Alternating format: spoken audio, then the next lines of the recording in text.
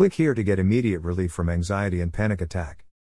Public speaking anxiety treatment, anxiety and public speaking. I've often observed that many people's top-ranking fear is not death but having to speak in public. The joke is that these people would rather lie in a casket at their own funeral than give the eulogy. Public speaking for people who suffer from panic attacks or general anxiety often becomes a major source of worry, possibly weeks or even months before the speaking event is to occur. These speaking engagements don't necessarily have to be the traditional on a podium events, they can be as simple as an office meeting where the individual is expected to express an opinion or give verbal feedback. In this case, the fear centers on having a panic attack while speaking. The individual's fear being incapacitated by the anxiety and hence unable to complete what they're saying. They imagine fleeing the spotlight and having to make all kinds of excuses later for their undignified departure out the office window. This differs slightly from the majority of people who fear public speaking.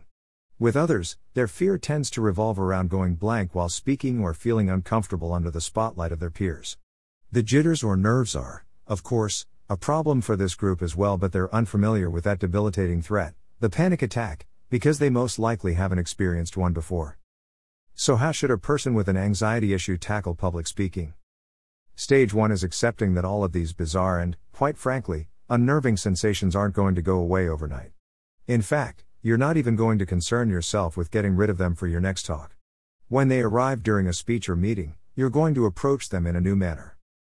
We need to build your confidence back to where it used to be before any of these sensations ever occurred. This time, you'll approach it in a unique, empowering manner, allowing you to feel your confidence again. Some say that most of the top speakers are riddled with anxiety before an event, but they somehow use this nervousness to enhance their speech. I'm going to show you exactly how to do this. My first point is this, and it's important. The average healthy person can experience an extreme array of anxiety and very uncomfortable sensations while giving a speech and is in no danger of ever losing control, or even appearing slightly anxious to the audience.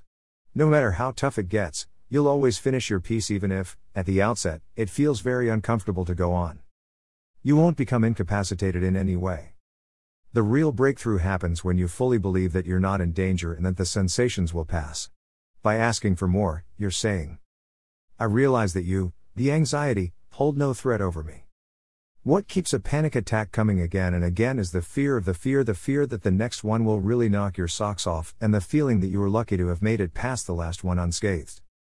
Because they were so unnerving and scary, it's your confidence that's been damaged by previous anxiety episodes. Once you fully understand that you're not under any threat, then you can have a new response to the anxiety as it arises while speaking.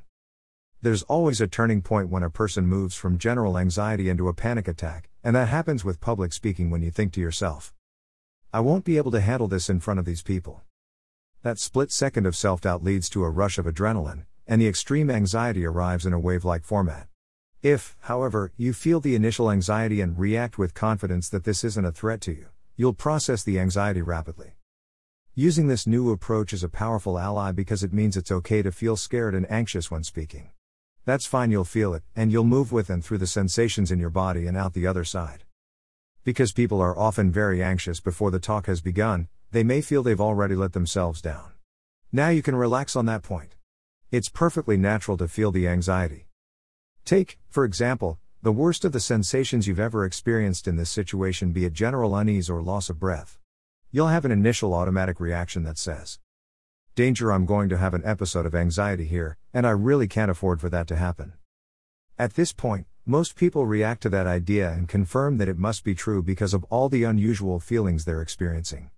This is where your train of thought creates a cycle of anxiety that produces a negative impact on your overall presenting skills. So let that initial "oh dear, not now" thought pass by, and immediately follow it up with the attitude of, there you are, I've been wondering when you would arrive. I've been expecting you to show up. By the way, I'm not in the least threatened by any of the strange sensations you're creating. I'm completely safe here. Instead of pushing the emotional energy and excitement down into your stomach, you're moving through it. Your body is in a slightly excited state, exactly as it should be while giving a speech, so release that energy in your self-expression. Push it out through your presentation, not down into your stomach. Push it out by expressing yourself more forcefully. In this way, you turn the anxiety to your advantage by using it to deliver a speech. You'll come across as more alive, energetic, and in the present moment. When you notice the anxiety drop, as it does when you willingly move into it, fire off a quick thought when you get a momentary break, as I'm sure you have between pieces, and ask it for more. You want more of its intense feelings because you're interested in them and absolutely not threatened by them. It seems like a lot of things to be thinking about while talking to a group of people, but it really isn't. You'd be amazed at how many different, unrelated thoughts you can have while speaking. This approach is about adopting a new attitude of confidence about what you might have deemed a serious threat up until now. If your predominant fear of speaking is driven by a feeling of being trapped, then I suggest factoring in some mental releases that can be prepared before the event. For example, some events allow you to turn the attention back to the room to get feedback, etc., from the audience. If possible, prepare such opportunities in your own mind before the engagements. This isn't to say that you have to use them, but people in this situation often remark that just having small opportunities where attention can be diverted for the briefest moment makes the task seem less daunting. It may even be something as simple as having people introduce themselves or opening the floor to questions.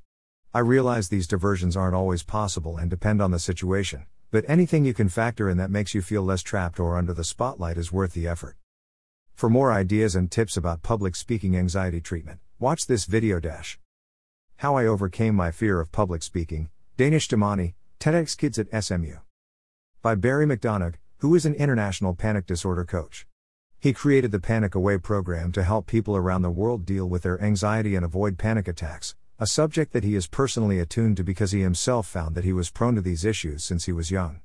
His hatred of his powerless led him down the path of finding natural ways to treat himself without having to depend on expensive medications. His informative site on all issues related to panic and anxiety attacks can be found here, Public Speaking Anxiety Treatment.